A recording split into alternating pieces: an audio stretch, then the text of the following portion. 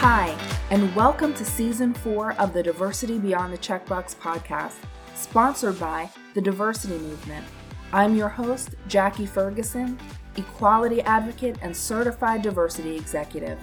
On this show, we discuss how diversity, equity, and inclusion benefit our workplaces, schools, and communities by sharing the stories, insights, and best practices of game changers, leaders, and glass ceiling breakers that are doing the work to make our world a more understanding, welcoming, and supportive place for us all.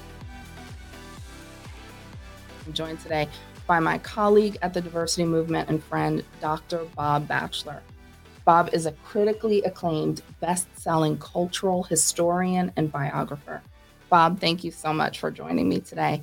Will you tell our listeners just a little about yourself? Yeah, thank you for having me, Jackie. I'm so excited as a longtime listener and your friend to be on the podcast to talk about such great topics.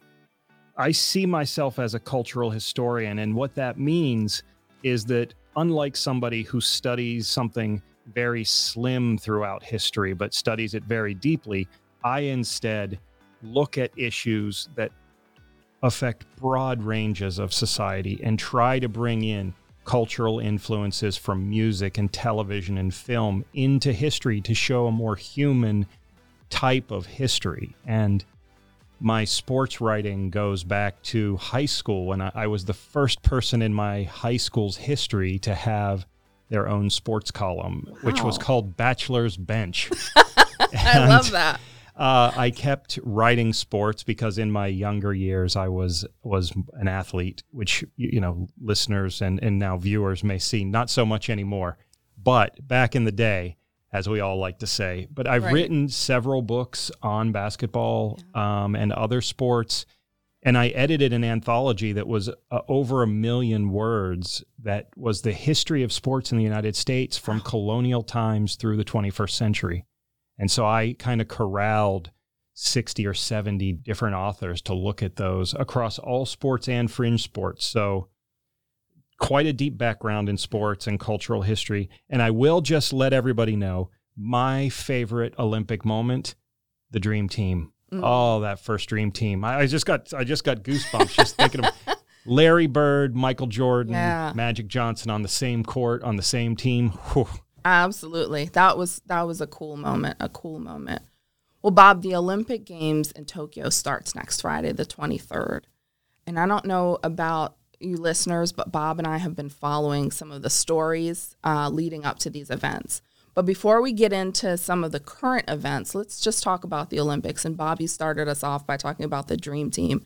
Are you more of a Summer Olympics guy, a Winter Olympics fan? Well, obviously, I've kind of given that scoop away. I like the basketball a lot just because I feel I have an affinity toward basketball. Mm-hmm. I like to watch the Winter Olympics. Okay. But I'm probably feel closer to the Summer Olympics. Yeah. I really like actually to watch track. Yeah. And a lot of people don't. I don't like just to watch the sprints.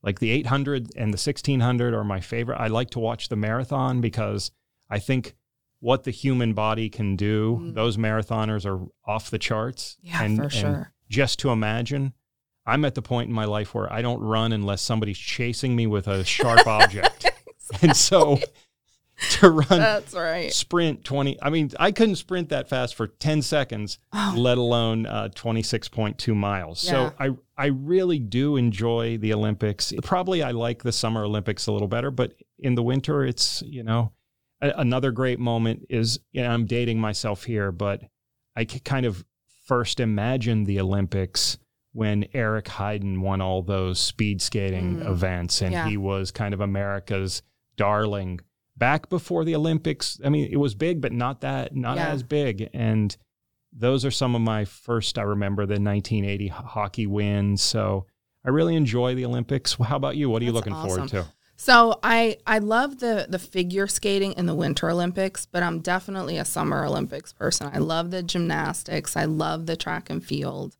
I watch a little bit of the swimming, but the gymnastics and the track and field are big events for me to watch. And one of the reasons is because my daughter ran track for the North Carolina. She was on the North Carolina state championship team 2 years in a row.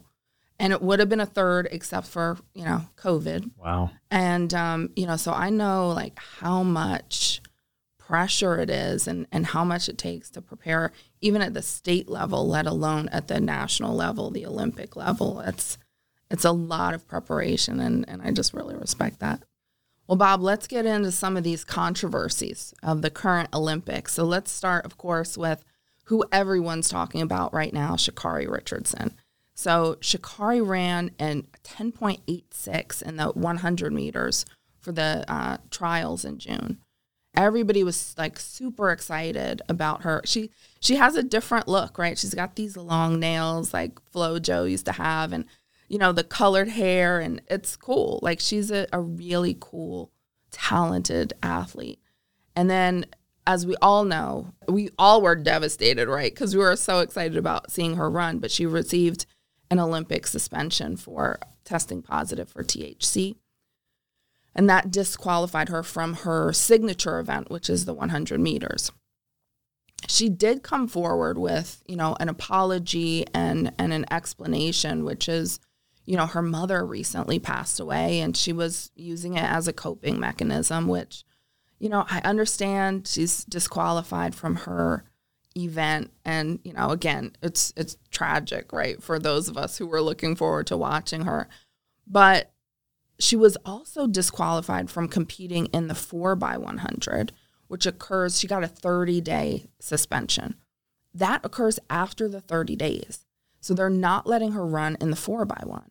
And so what are your thoughts about that, Bob? And I think they need to let her run in the 4x1.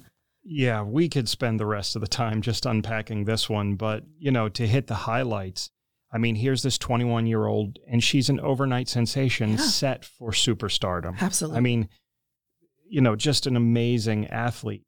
Doing this with that pain and suffering of her Earth mother passing away. And it seemed to me, if we put on our PR hats, our communications hats, she made the right steps. She came out the next day and, quote, "I am human." She goes on the Today Show and publicly apologizes. And those are important steps that show maturity. That's right.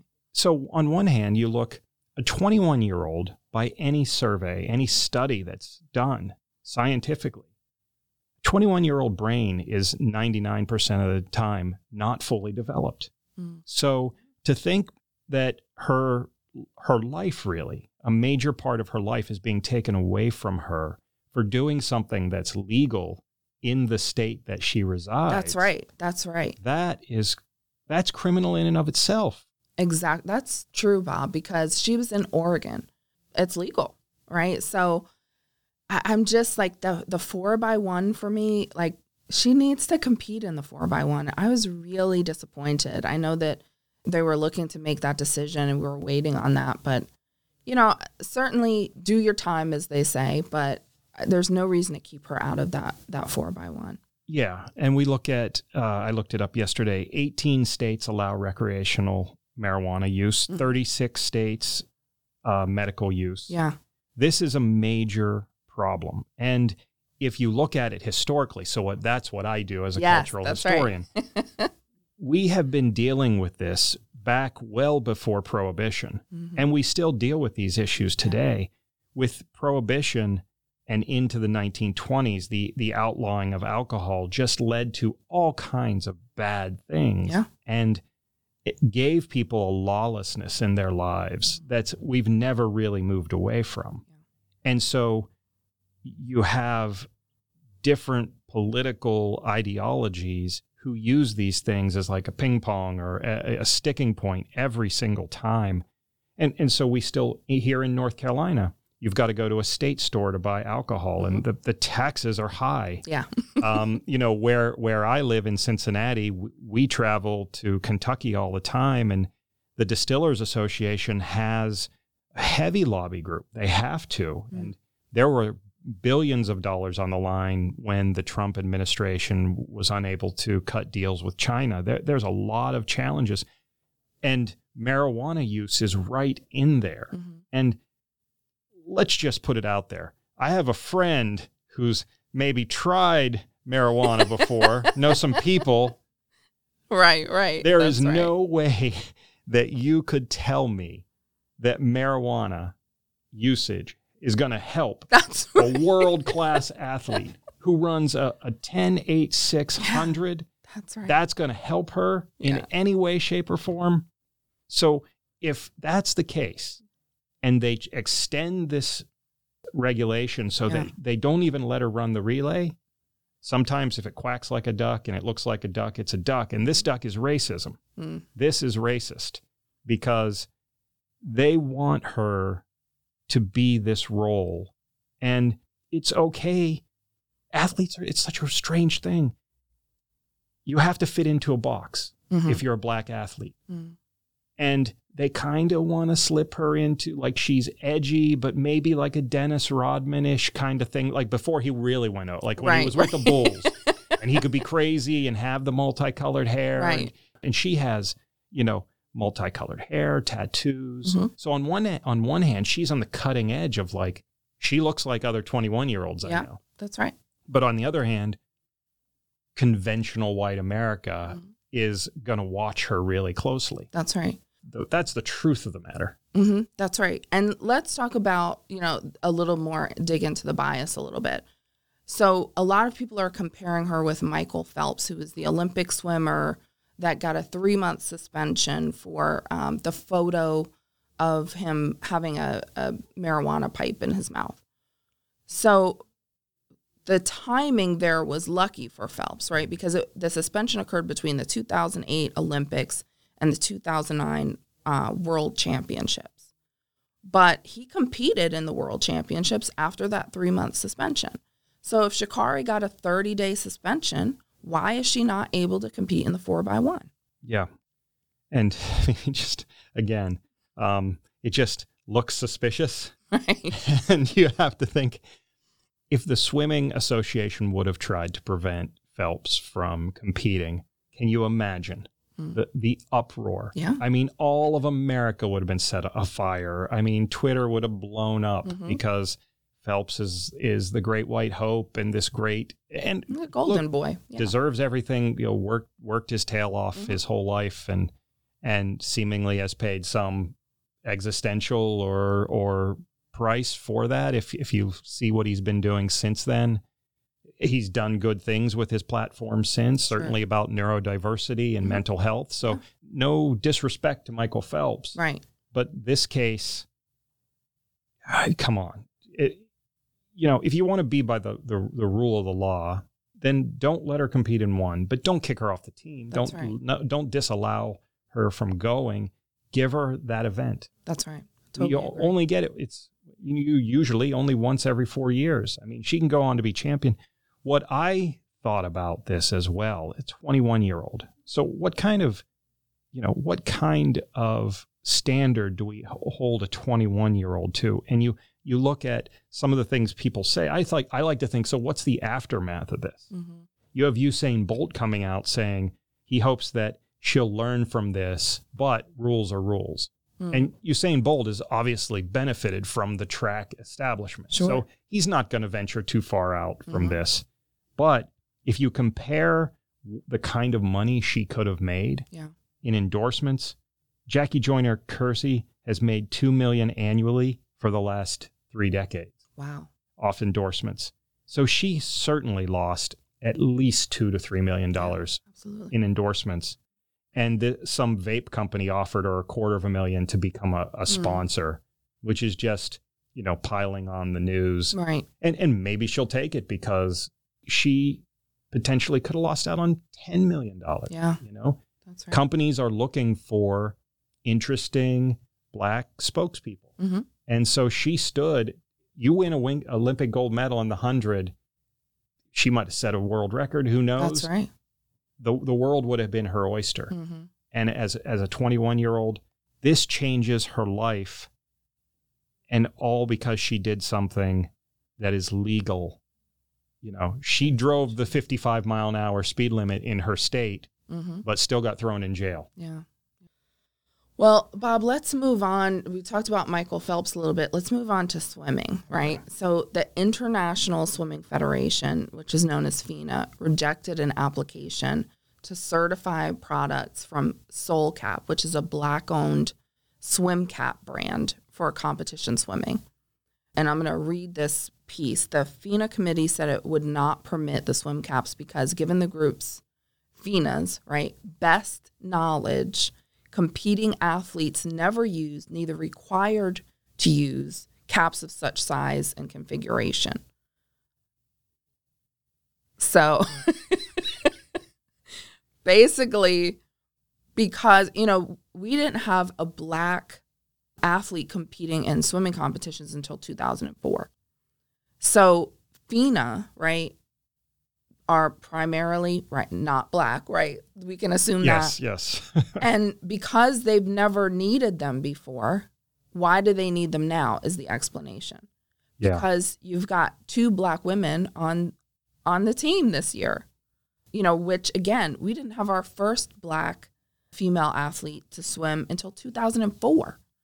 So this right here is why we need representation, not only among the athletes, but in the rooms where the decisions are made. Because this here is just outright bias and not, now the ruling is under review, right? Thanks to all the backlash. But why do we have to be in an uproar in order for a sport to be inclusive? Yeah, this one is tough because it harkens us immediately back to one of the worst stereotypes and, countless jokes about Blacks and water. Mm-hmm. And it is heartbreaking that this has become, it's one of those stereotypes that's almost become factual when you look at the actual facts about Black children dying and Black young adults.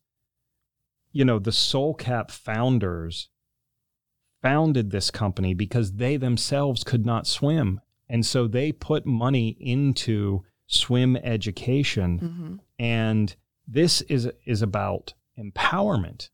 And so let's attempt to take that awful stereotype off the table and flip it.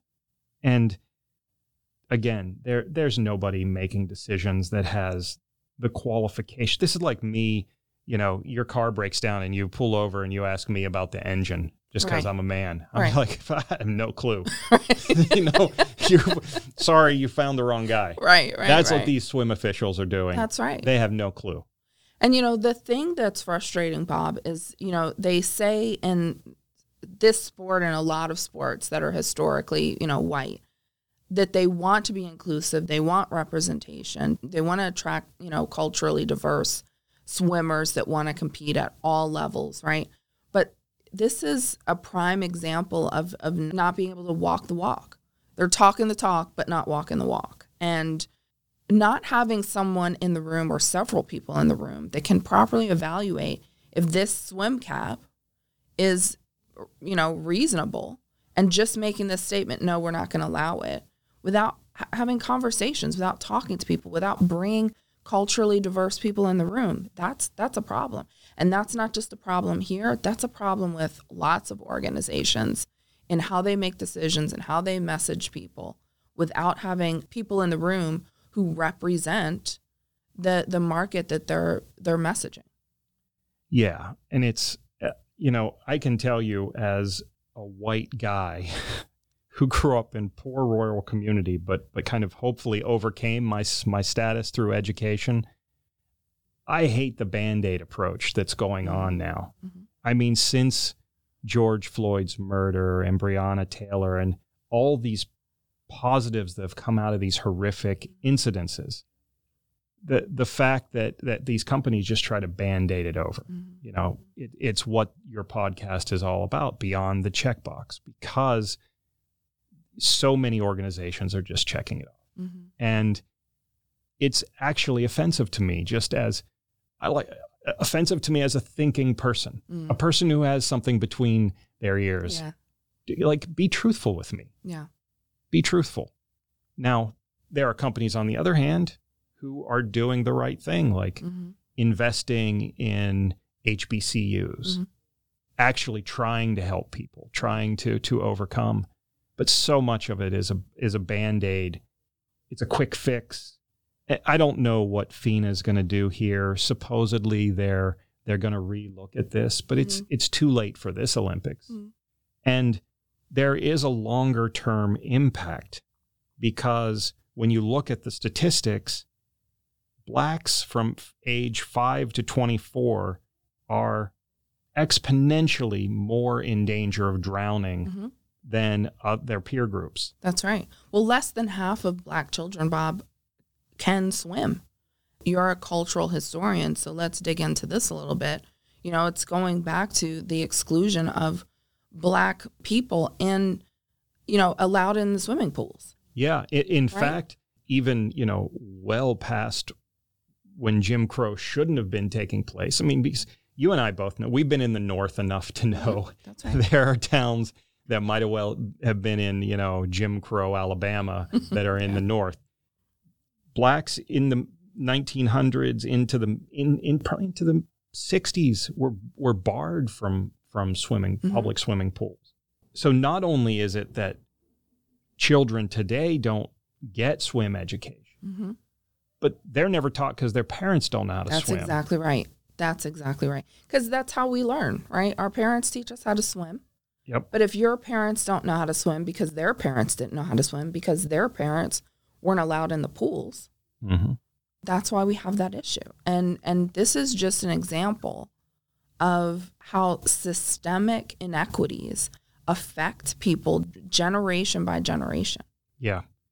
I looked at a USA Swimming statistic, and the latest statistics were from 2019. Only 1.4% of year-round swimmers, so that would be mainly competitive swimmers, were black, and only 3.5% Hispanic. And it was primarily lack of access to a pool.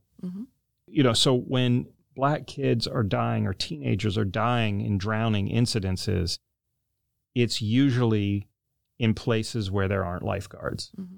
So in some areas, there aren't lifeguards in the public pools. Even in hotels, this is happening. That's right, yeah. And so black kids want to jump in the water too. Sure. I mean, you're holding their head under the water if you don't create a system in which that education is universal. Absolutely. Or at least much more widespread than it is now. Absolutely. Bob, let's talk a little about Gwen Berry. So Gwen Berry placed third in hammer throw. Because she was on the podium, they played the anthem, and she turned away from the flag at the U.S. track and field trials. She put a T-shirt over her head that said activist athlete, and she is protesting systemic racism. So there's been a lot of controversy around protesting in sports, right? Olympic protesting against racial inequities started with Tommie Smith and John Carlos at the 1968 Olympics. So we all remember that picture. We've seen that picture with the raised fists and the black gloves. But just an aside, Peter Norman, who was also in that photo, right, the lone white guy in the photo that nobody pays attention to, actually was an Australian sprinter that had a badge that said Olympic Project for Human Rights. And that was an organization that opposed racism in sports. So, we all know that Tommie Smith and John Carlos were banned from the Olympics for life, but it effectively ended Peter Norman's career as well. So that's an interesting aside on, how racism has been protested in the Olympics.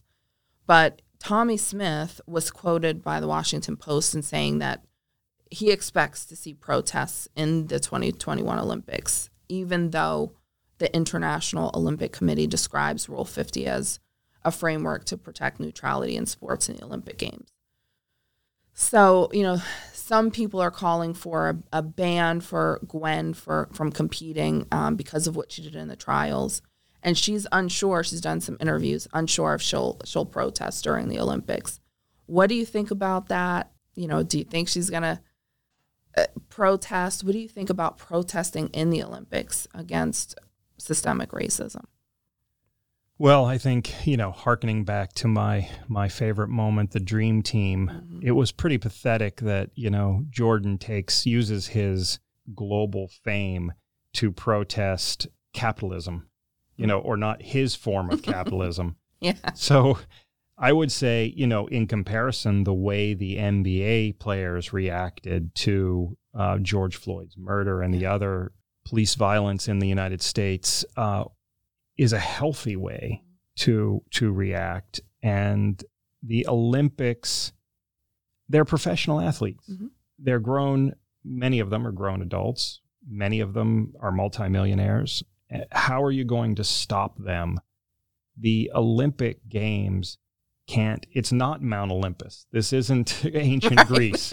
Like we're in a different world. That's right. That's right. And you can, in fact, I love when people say, if you don't love the country, leave. It's the stupidest thing that somebody could say. Right. If you love the country, do what is within your power to make it a better place. That's right. Think first as a human being. I don't need to look down and see I'm white, so here's the list of things I can do as a white person or think. I can think as a compassionate, ethical human being. Yeah. And I think with Gwen Berry, she has every right to do this. She said, the anthem doesn't speak for me. It never has. And she is entitled to that.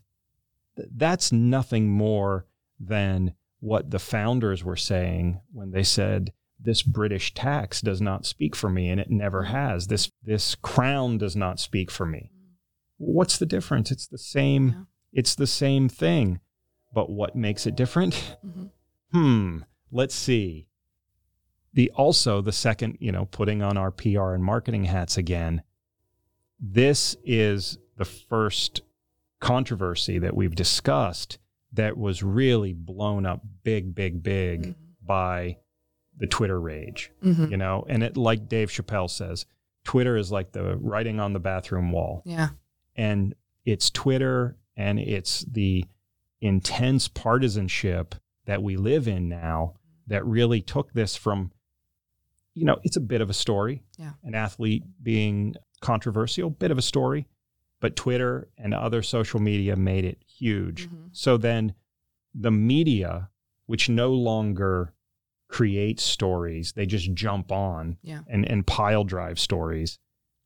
They make this a bigger thing than it is. Gwen Berry says, my purpose and mission is bigger than sports. And what better thing for an athlete to do? To me, the controversy around this is just a facet and an outcome of a really ridiculously divisive political game that we're in right now. Sadly, it's hurting our nation. And if we're still around in 500 years, the historians, guys like me, 500 years from now, and smart people like us, they will be saying, "What in the hell was going on back then?" Because those people had their heads in the sand. Yeah, I mean, we're getting closer to the sun every day, and we're worrying about somebody protesting the Star-Spangled Banner.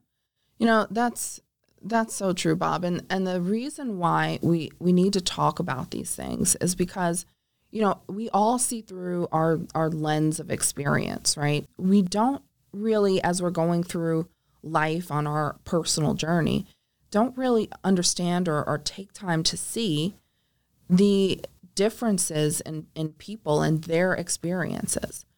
Calling attention to these inequities is important so that people realize, well, we've got some work to do.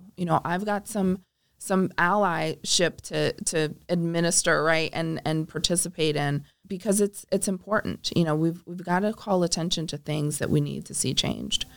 And Bob, as we start to wrap up, I definitely want to talk about Allyson Felix. So not from a racial perspective, but from a women having children perspective, right? So Allyson Felix, as we know, is an incredible track athlete. She departed her deal with Nike in 2019 after the company said that they were going to reduce her pay by 70% after her pregnancy. Nike has since announced a maternity policy for athletes, and other companies have followed suit. But she's now working with Athleta, which is great, and she's been invested in raising awareness around healthcare inequities facing Black mothers. But let's talk about Allyson Felix. I'm really excited to see her run, and I just think it's terrible that women can't make motherhood part of their journey and expect to have, be able to keep their deals. Yeah. What do you think about that? Yeah, I think this is a horrific situation, and, it's too bad there wasn't a way in which Nike could be penalized for this. I think if we just stopped 10 people on the street, 9 of them would have some story about a working mom who got laid off and then got a severance package so she wouldn't complain, things like this. The corporate world is rife with this and the unfairness. And I grew up with a single mom, and so I know the struggles of what that's like. And Allyson Felix is the most decorated female Olympic track star. So we bring our buddy Michael Phelps back into the picture. Would Michael Phelps, he was given this little suspension. Mm-hmm. She has money taken out of her income, her life. And the problem is Nike's not the only game in town, but they're the dominant player. They are. Mm-hmm. And so they really dictate her future. That's right. And to do that, she should have hired great lawyers and just gone after him. I mean, it is good to see that she has rebounded. I mean, and it was emergency C-section. Could you imagine? Yeah. Imagine Michael Phelps broke his leg and, couldn't compete or something. His sponsors would bring in every specialist from around the world. He'd get cutting edge treatments. Mm-hmm. She has an emergency C-section, and she said after this that she felt disrespected by Nike. Yeah. She was disrespected by Nike. That's right. Now, you could argue Nike has done a lot of good things for a lot of communities. Sure. But not in this case. Right. I mean, let's look at this case. The scales of justice are not in Nike's favor, and so it is wonderful. I agree with you completely. Seeing Allyson Felix rise above this, given her, 13 world championship gold medals, the most ever of any athlete. Yeah. Nike should hold her up. That's there should be an Allyson Felix trophy that they give out to great women athletes. Yeah. This is just this is why sports and these things we've been talking about, it's just always so confrontational and controversial because white America holds its Black heroes up on a pedestal until they slip an inch. Yeah. And then the crash is hard. Sometimes there's retribution, sometimes there's rebirth, but a lot of times it's just that person's gone and you wait for the next one. Mm-hmm. And it's a sad state of how people actually feel about race in this country. Yeah. Bob, as we start to close our time, what events are you planning to tune in for these Olympics? Well, I forgot to mention in my intro that I just completed my first month as the director of business intelligence and content strategy at the Diversity Movement. Yes. And one could argue that my bosses have me working so hard that I may not be able to tune into the Olympics at all. But I will definitely be watching many of the track events. I'll probably tune in to a bit of the marathon, some of the basketball. Yeah. I like it less now. I like the dream team, but it's not the same as that first one. And for basketball players who grew up when I did or earlier, you couldn't carry the ball when you dribbled. So it was really a skill to be able to dribble. Yeah. Now they've changed the rules where you can basically carry the ball. So everybody is a good dribbler. Right. Because it takes less skill. Yeah. Your hand, most professionals' hands are as big as the ball. Yeah. So it's very easy. And to me, it takes all the fun out of basketball. So I may not even watch that much basketball. But those runners, that's impressive. So absolutely. Lots of running, probably some swimming. I'm super excited because for the first time, Black women in sports are set to really own the narrative at the Tokyo Olympics. And I'm excited about Simone Biles, Simone Manuel, who's one of the swimmers, Naomi Osaka, even though she's repping, Japan, Gabby Thomas, and of course, Allison Felix. So I'm pretty excited about a few sports this year. I will make the one, I am a middle-aged white guy, so I will be interested in watching golf. I can't play golf anymore because my back's so bad, but I dream about it. And the Olympic golf tournament is so pressure-filled and such a different way for those guys to play golf that it makes it more interesting to watch. Yeah, there's more pressure, and when the pressure is upped, it's just interesting to see how all the Olympic athletes respond. Absolutely. And I'll watch the opening game, the opening ceremony. And those stuff are always too. fun. That's always interesting. Yeah, for sure.